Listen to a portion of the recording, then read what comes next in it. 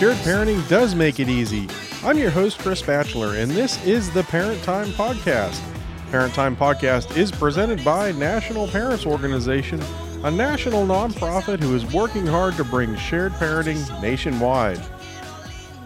Well, welcome everybody. My name is Chris with National Parents Organization, and today I have Don Hubin, who's chair of the National Parents Organization. He's chair of the executive board, and I also have Jason Houck, who's out of New York State, and they are here to talk with us today a little bit about some new polling that was done in the state of New York. So, Jason and Don, welcome to the show. And what's going on with this polling? Thanks, Chris. Good to be here. As people may know, NPO has been doing polling in a number of states over the past few years. And what we're trying to do is to show the public support for shared parenting, not just for people doing shared parenting, but specifically for legal presumptions of shared parenting. And the polling has shown really tremendous support for this in the 85, 90, 95% range. People saying that they support this. And we recently did some polling in New York. The National Parents Organization has been doing polling all over the country, and now we've polled a number of states, and we're finding similar results in all of these states. How did the idea for polling, start, and where has it come since then? Because New York is really just the latest state that we've done polls in. But tell us a little bit about the history of all this. Yeah, so Chris, we have known for some time that lots of people support shared parenting, and politicians pay attention to polls because politicians live or die by these polls. So we decided that one of the ways that we could bring some pressure on the state legislatures is to show that the public supports shared parenting. And we started doing polling in a number of states. We've actually done 20 states now. And we were really stunned with the support for shared parenting. We knew that it was popular, but we didn't realize how popular it was. And we didn't realize that the popularity of shared parenting really cuts across every demographic divide. So the polling that we've done prior to doing this most recent polling in New York showed that between like 85 and 95% of people not only support shared parenting, think it's the best arrangement to raise kids in when parents are living apart, but they support a legal presumption in favor of shared parenting. And almost that many say that they'd be more likely to vote for a candidate who supports shared parenting. So we've found, in state after state, we've done this polling, and I got to tell you, at one point, I was a little worried to do more polling because the polling we had done had been so strong, and I was afraid that maybe the next state we polled, it wouldn't be quite as strong. Maybe it'd only be, 78% of people who supported shared parenting, which would still be overwhelming in this, politically divided time. But in fact, we're getting very consistent polling in every state. And it's important to note the states differ from one another. We've done polling in states as different as Arkansas and California. So you've got a very big state, a very blue state, and you've got a small state, a red state. We've done polling in Texas. We've done polling in Wisconsin. And in every state, we're getting extraordinarily high support for shared parenting. And if you dig down into the data, it shows that the support for shared parenting cuts across these demographic divides. It doesn't matter whether you're a registered Republican or a registered Democrat, who you voted for in the last presidential election, or what race you are, what age you are, what income level your family has. And importantly, it doesn't matter what gender you are. The support for shared parenting is consistent across all of those divides. So we're doing more and more states because we think this is a useful tool for our state chapters to use. And one more thing I want to emphasize about the polling. This is not NPO calling people up and saying, what do you think about shared parenting? This polling, we commission this polling by an independent polling agency. We have no control over who they survey and how they do the survey, and we know how they do the survey, but we have no control over that. This is not NPO's survey, it's NPO's commission survey. So yeah, I'm going to bring up the map that you have on the website here. And if you want to see the map yourself, go to sharedparenting.org and then go to the work tab on that. But I'm going to bring that up now here. And if you go to the work tab and then you go to the shared parenting polling, you can then see the map that National Parents Organization has out there. And all of these states that are colored in dark blue are states that have done polling in. And you can, roll around the map and see, what the sort of what the data is there. It'll come up in a little pop-up here. So one technical advice here, you have to click on the state twice. It's just a weird feature of this particular program, but you have to click on the state once to expand it and then once again to actually get the information. And in every one of the pop-up windows, there's a link to a handout that summarizes this information that people can print out and show to their legislators. Yeah, and so that map is out there, and it's actually a little bit old, as I understand. There's been some additional polling since the last time the map was updated, so I'm sure you guys will work hard at getting the latest data out there. But I think it's a really good point to make that it's not just National Parents Organization volunteers calling people and asking for this information. It's really unbiased. There's a separate company out there that does it. They're doing the same way that they would ask for information on a variety of other topics. And they're getting that information that way. So it's not like there's any bias that's introduced, through anybody from National Parents Organization calling. Yeah, another thing that I thought was interesting with this polling is Don had mentioned that legislatively, it is a bipartisan process. There are just as many Democrats as there are Republicans that are part of the demographics of this polling. I think in our state, in New York, 54% of the people polled were Democrats. And we've heard some different views within our state that makes it a little bit more difficult, but it truly is not a partisan issue. It goes by all lines, all party lines, and it is truly wanted and needed by the people of New York. Yeah, that's a great point. And I think the fact that it is such a nonpartisan issue, it's something that we can all get behind. Like you were saying, Don, it's, we live in a divided time, and this is actually one of those issues that really just crosses those divides and that we can unite together with. The bottom line, Chris, is that it doesn't matter whether you're an R or a D or an L, libertarian or independent. It doesn't matter. We all care about our kids, and the research shows that shared parenting is best for kids. Kids flourish best when parents are living apart if they have substantially equal time with each of their parents. So this is something most of the people we're polling probably haven't read that research. They just are using common sense that both parents matter. And we shouldn't be sidelining or marginalizing one of the parents just because the parents are living apart. So some of the specific results in New York are pretty stunning here. We asked people what the best arrangement for raising children is when parents are living apart. And 92% of New Yorkers said that it's in children's best interest to have as much time as possible with each of the parents. We asked them if they were more or less likely to vote for a candidate that supported children spending equal or nearly equal time with both parents. Again, 92% said they would be more likely to vote for those candidates. We asked them about whether children have a right to spend equal time with both their parents. 91% said yes. These are stunning results. The research says it's best for kids. The public wants it. And we just need to move the legislators to enacting presumptions of equal shared parenting. Yeah, certainly the data is out there, and so it would only make sense that we move in that direction. Jason, are there any things that were a surprise in the polls this time around in New York? Not so much a surprise as in comparison to the other states. I thought that just being the surprise of the demographic about the politicians and the party lines was stunning to me personally. But again, the polls are taken by men and women in all different ethnicities, and every category that comes up is 85 to that 90% of approval for shared parenting. Yeah, what surprises me is out where I'm at in Kansas, we were one of the earlier states to do the polls, and I think nationally there's been a greater acceptance of shared parenting since even my state did that poll. For instance, I'm going to bring up California here.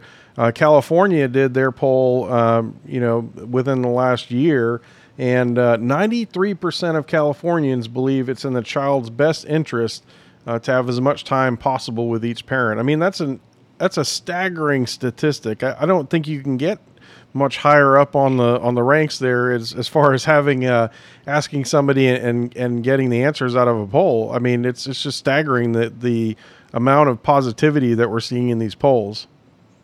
So, Chris, pollsters know that there are going to be some people, no matter what question you ask. If you ask, is Monday a weekday, you'll get a certain percentage saying no. Yeah. So I'm not even sure if you would get, if you asked, is Monday a weekday, I'm not sure you get much higher than 92% saying yes on that. And these really are remarkable results here.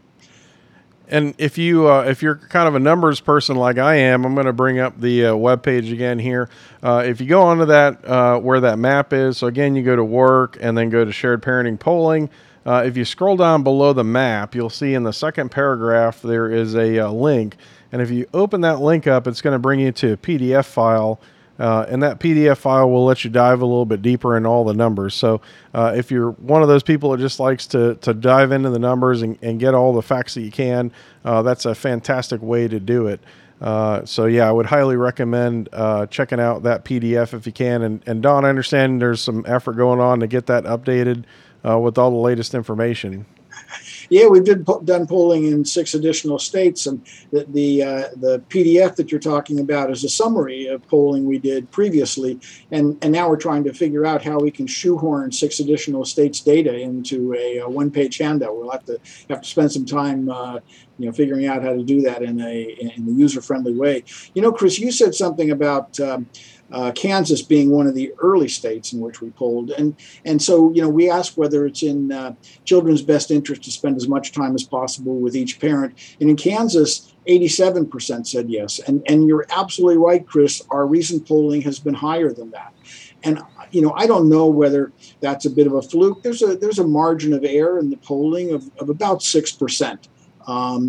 And so, it's possible that actually the citizens of Kansas have a higher support for shared parenting. We don't know for sure, but I think it's also true that shared parenting is being increasingly perceived as the wave of the future. I mean, people look at celebrities, they look at Hollywood people and stuff who are really trying to do equal shared parenting when they're living apart, and they're modeling that. And I think younger people especially just think, duh, I mean, of course, this is the way you should do it if you're living apart. So I do think that attitudes are changing and practices are changing. They're not changing as quickly as we'd like. And the courts are slow in this. The courts need to be nudged to start really doing what's in children's best interest and making a presumption that you're going to have equal time with each of your parents if your parents divorce. Yeah, certainly I think public opinion has changed, and I think the work that several groups around the country, including National Parents Organization, is just bringing this issue to light. And, I've talked to several people who have said, well, we didn't even know that was an option until we heard about it through the work that one of the various organizations is doing. So just knowing that there's another option out there, I think is really critical to get out, because even without a law, I think, it's hard to show, but I do think more people are tending to do shared parenting across the country, and for a number of reasons. One, because our culture has changed significantly since when a lot of these laws were established, and people just lead different lives than they did, even 20, 30 years ago. So I think it's fantastic that people are doing that, but certainly the law should provide protection for those people that may have an ex-spouse that doesn't want them to spend time with the children for reasons other than it's not good for the children. So we certainly still need these laws, and we need to make sure that the courts sort of catch up with society is how I've been describing it to people. Yeah, Chris, you're so right about that. The old model of one parent, almost always the father, has the children every other weekend and one evening a week, that model was developed in the Ozzie and Harriet Fathers Knows Best days, where mom stayed at home and dad worked. And so, of course, dad couldn't have them in the weekdays, and he gets to have dinner with them on Friday and and Wednesday, and every other weekend. We are so far past that model. I don't know if we ever were as much like that as it was portrayed in television shows, but we are so far past that. Most families are dual income families. In a third of the dual income families, the mom earns more than the dad, and this is not part-time work or more flexible work. And really, what we need is both parents to be involved and to share in the responsibilities equally. But the courts are slow to do that, and I know that I live in Ohio.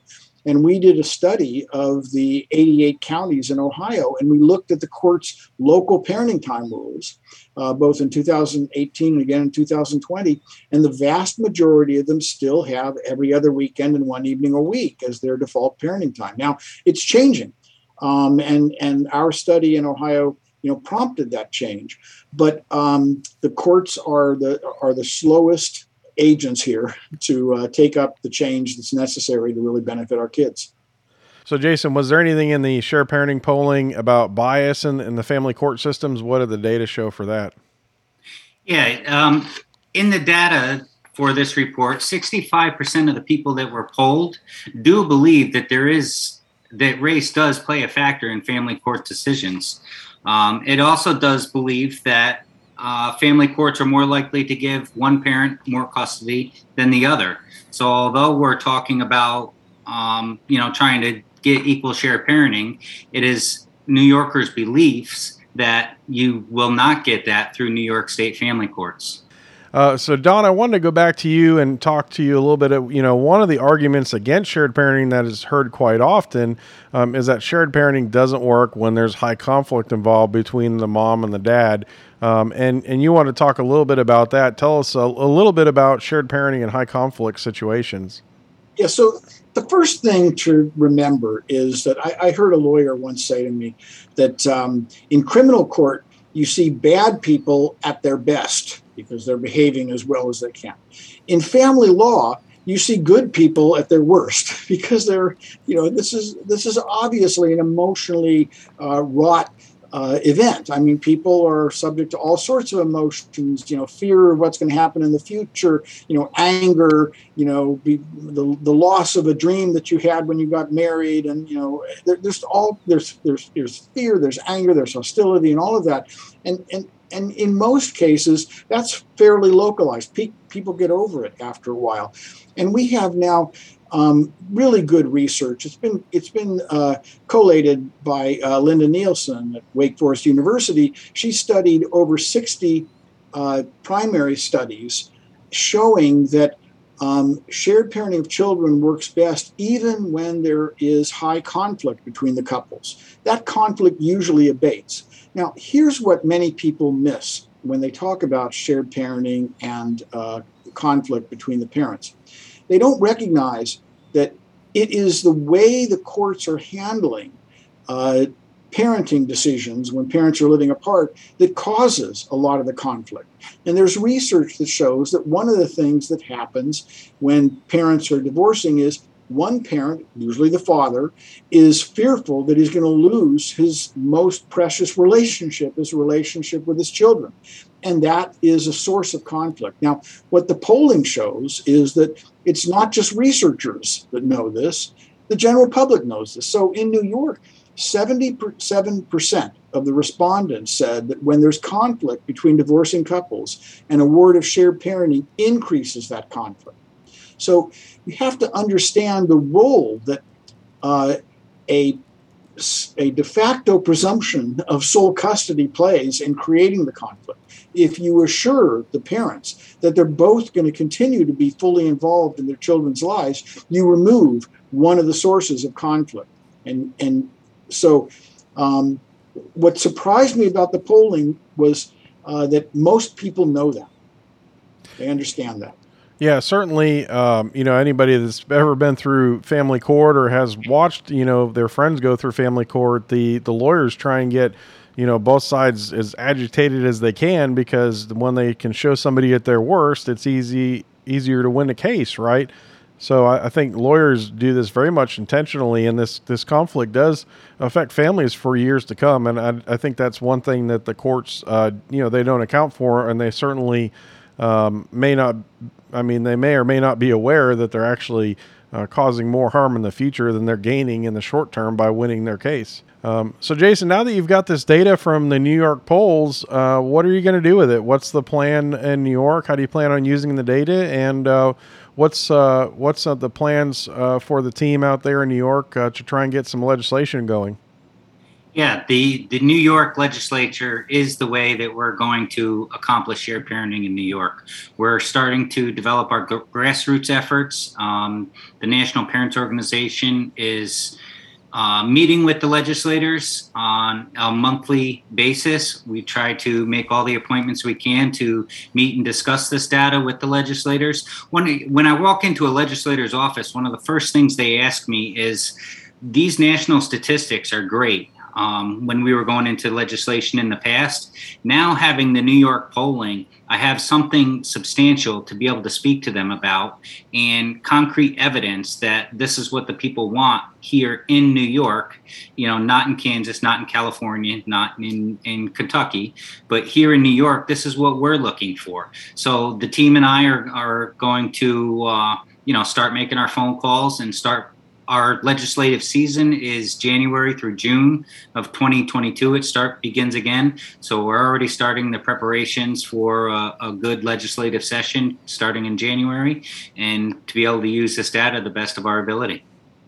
And as Jason knows, there's plenty of room for progress in New York. New York was one of 2 states to receive an F in the 2019 NPO Shared Parenting Report Card, and that's because the legislature has not addressed shared parenting at all. So there's a great deal of progress that can be made there. But let me hold out just a little bit of hope.